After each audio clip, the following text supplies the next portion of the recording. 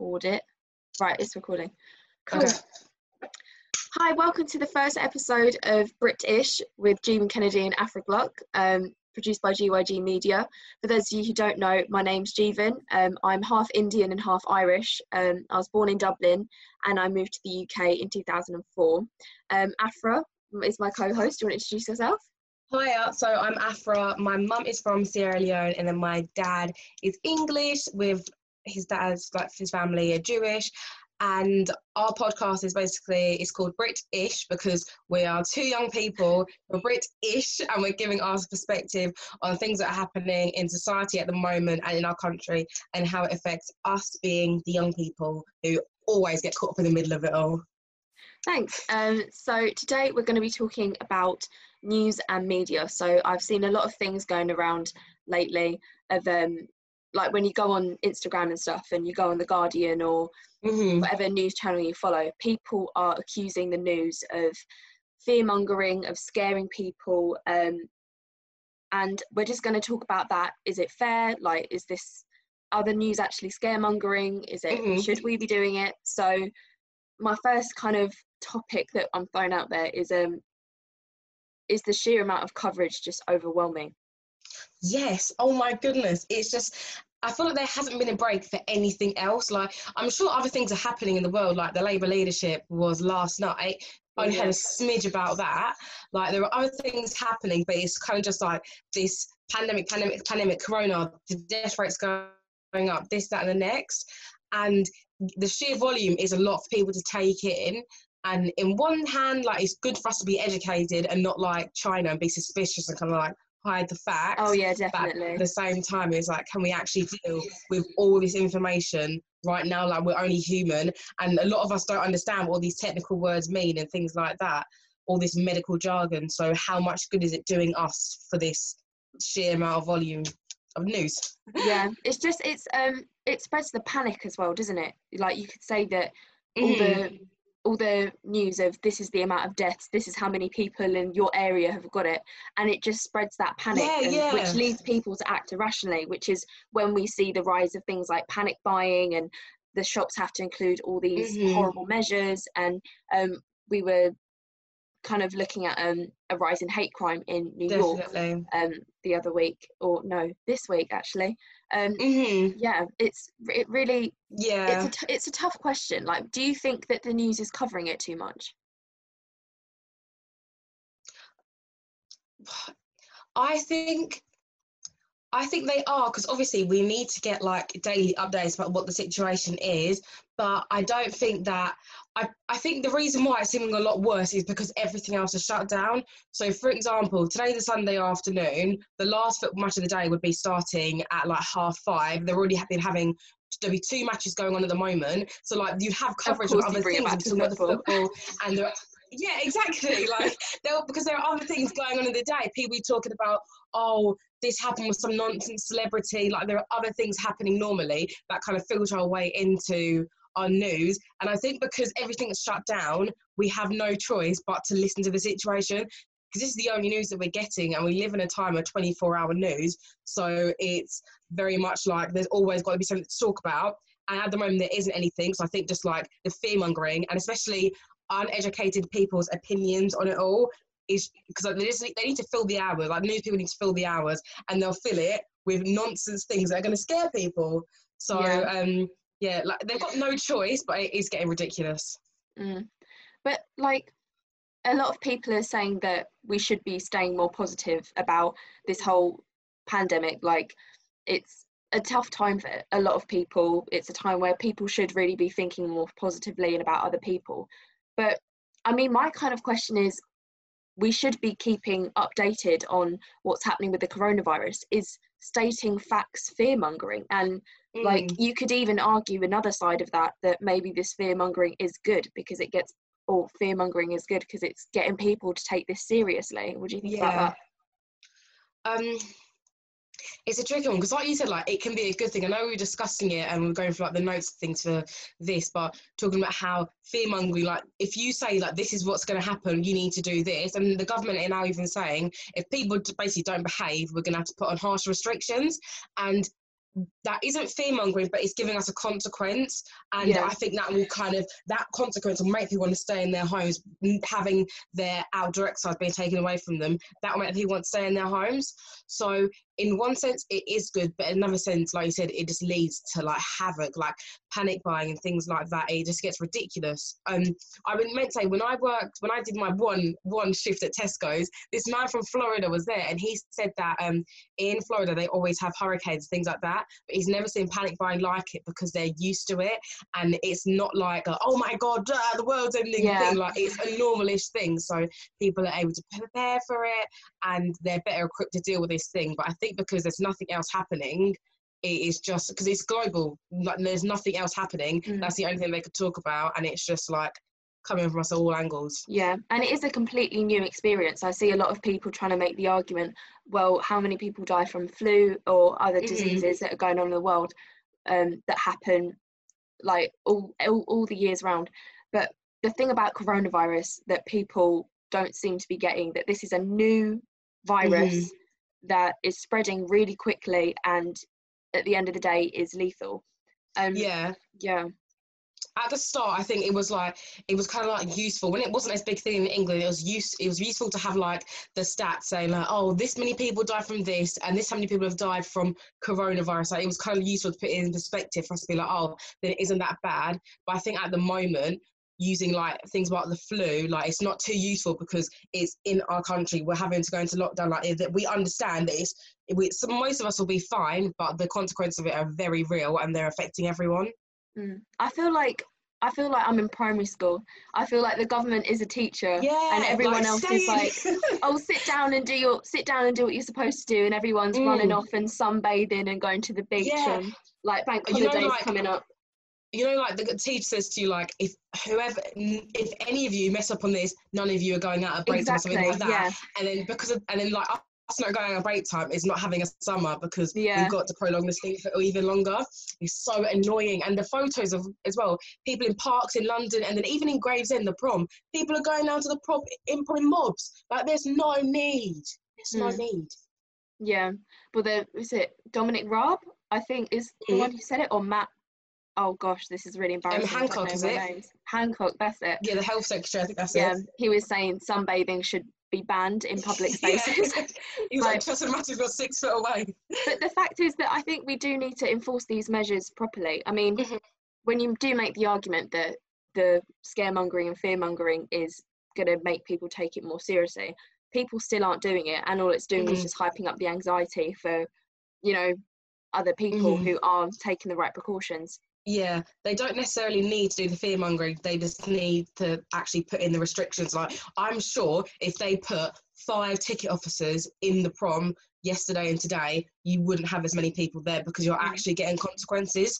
Yeah. But because like they haven't, like, I haven't seen many cases in the news where people say like, oh, I got fined for this, things like that. You haven't seen much about that. So maybe if we actually start seeing that there are real repercussions to our actions and something's going to hurt our pockets, especially at the time where it's like economically uncertainty, like maybe then people will get the message. So there's a lot of people saying that we want to stay positive as well. Is there any ways that you think that the news could stay more positive?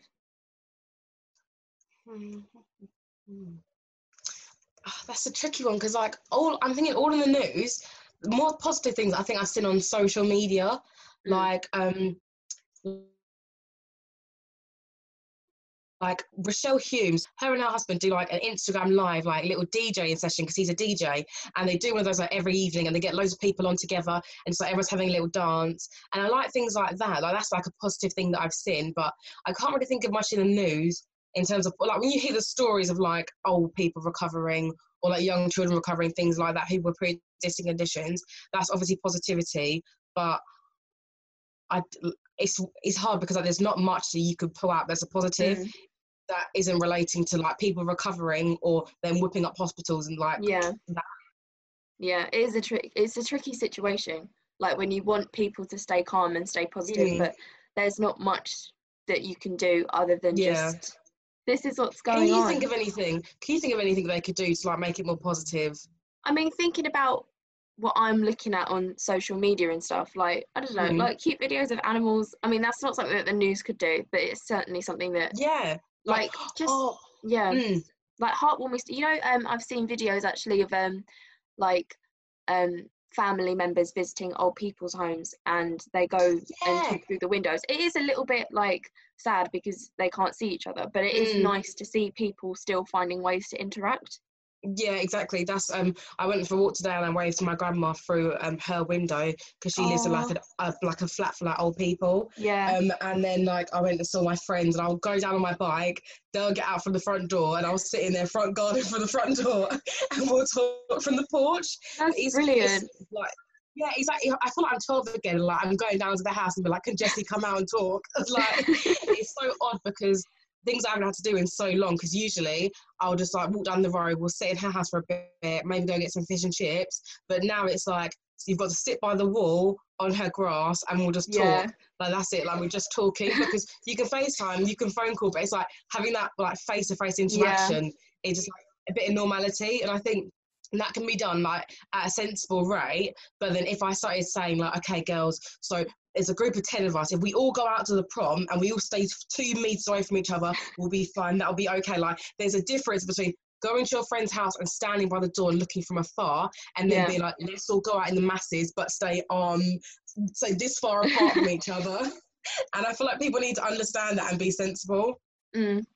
Oh, what was I going to say? I think another thing that we could be reporting more on is the things that people are doing to support those who are vulnerable.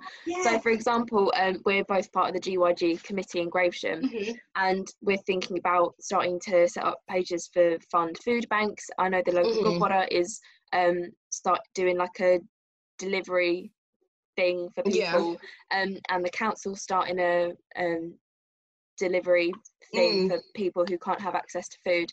I think things like that, and you see people supporting like NHS workers and stuff.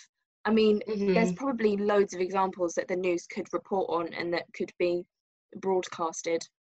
Mm-hmm. Talk about the work of amazing young Yeah, people. but those bits, yeah, exactly. Like those bits of positive news stuff that you want to see, like, because it's a refreshing change, especially it's cute as well. Like if you see little Mm, kids like doing drawings or helping their parents with like little bags to help out key workers or NHS staff, and for like things for old people, like stuff like that is really nice. And you kind of see it more on a local news level, but you don't really see it on like prime time news, if that makes sense. I thought that's very yeah. American to say prime time news, but Prime you know time. what I mean.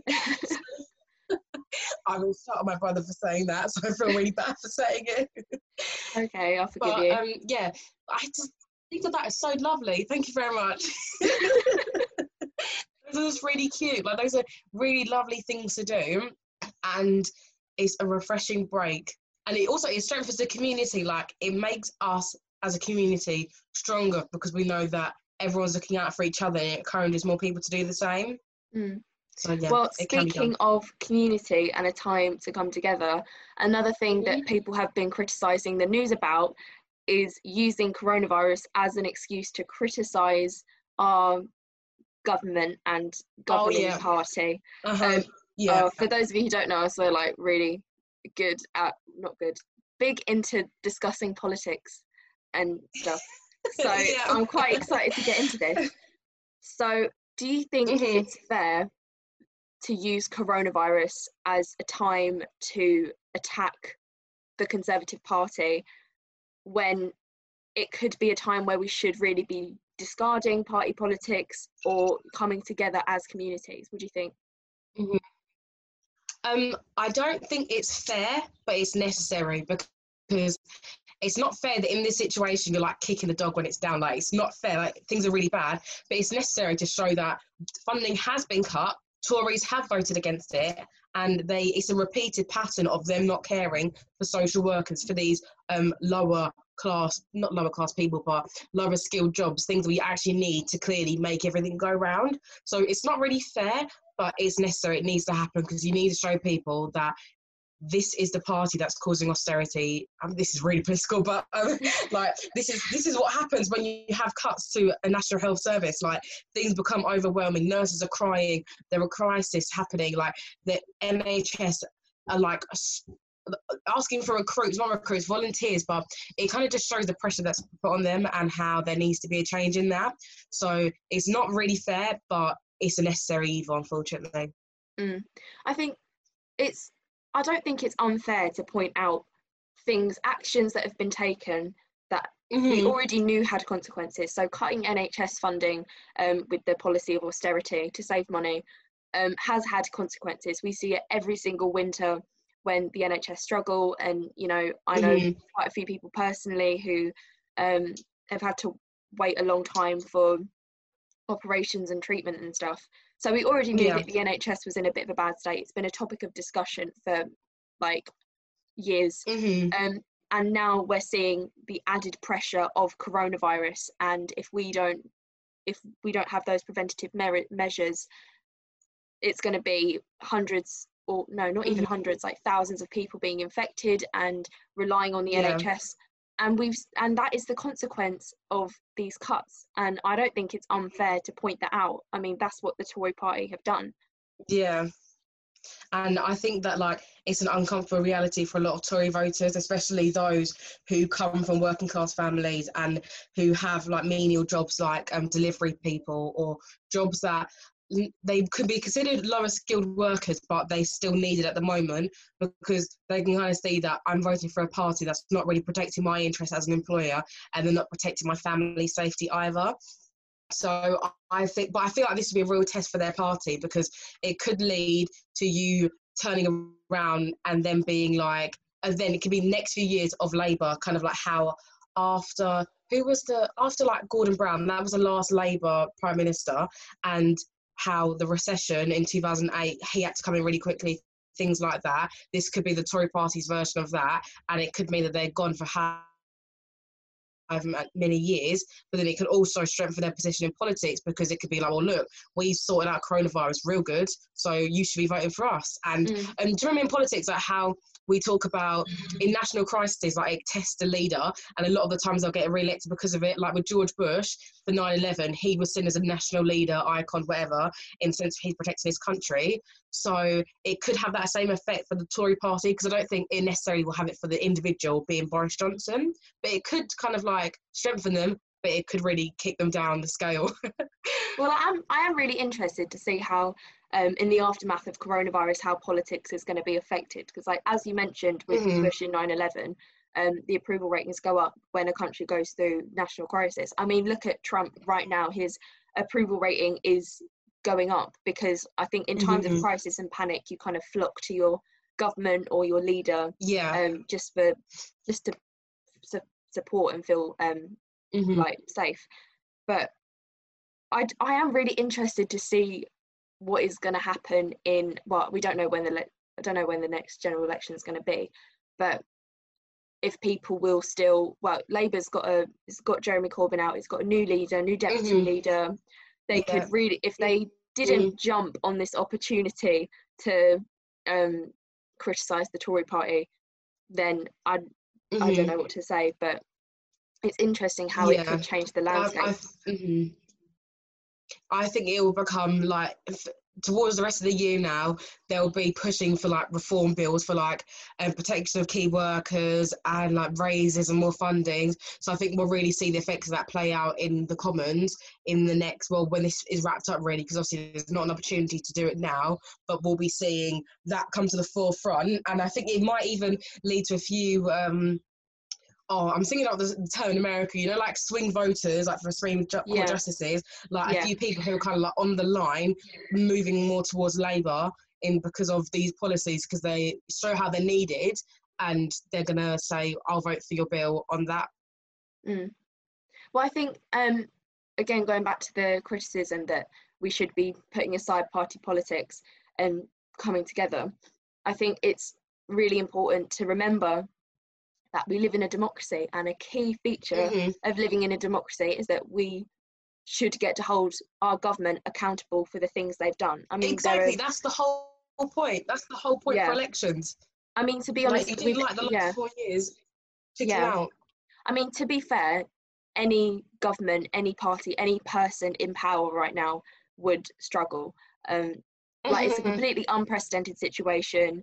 no one, I don't think you could have prepared for this, but there are No. things that the Tory government have made that will probably worsen the situation. If we say NHS funding, they're not acting fast enough. Like, it took them ages to, well, not ages, it took them longer to close the schools than any other country, Yeah, well, exactly. most countries in Europe. Yeah. We've been receiving contradictory information with the whole thing of herd immunity, and we're all going to try and take it on the chin. And then Boris Johnson got it, and it was like, no, we're reverting back. No, just don't leave your home. Lockdown. Yeah, it is a tough one. I hate to just I hate to just rain all over the Tory party, but this really is going to make or break them, I think. Next general election. And they dug this hole. Like, their cuts in funding dug this hole, and it's going to take us even longer as a country to come out of it, because they put us in this hole, however under billions cut to the NHS. But of course, if we slap it on a bus and say it's the EU's fault, it's all fine. So just to finish up, do you think that we should set aside party politics? For the meantime, yes, but after serious questions need to be asked about how funding cuts are going to affect us as a nation. So at the moment, we all need to work together, the good, bad and evil, but we need to look at how we got in this position and what people are going to do different to prevent it from happening again. Thank you for listening. It's going to be an listening. interesting one. Thank you very much. Cool. Stay safe. Wash your hands.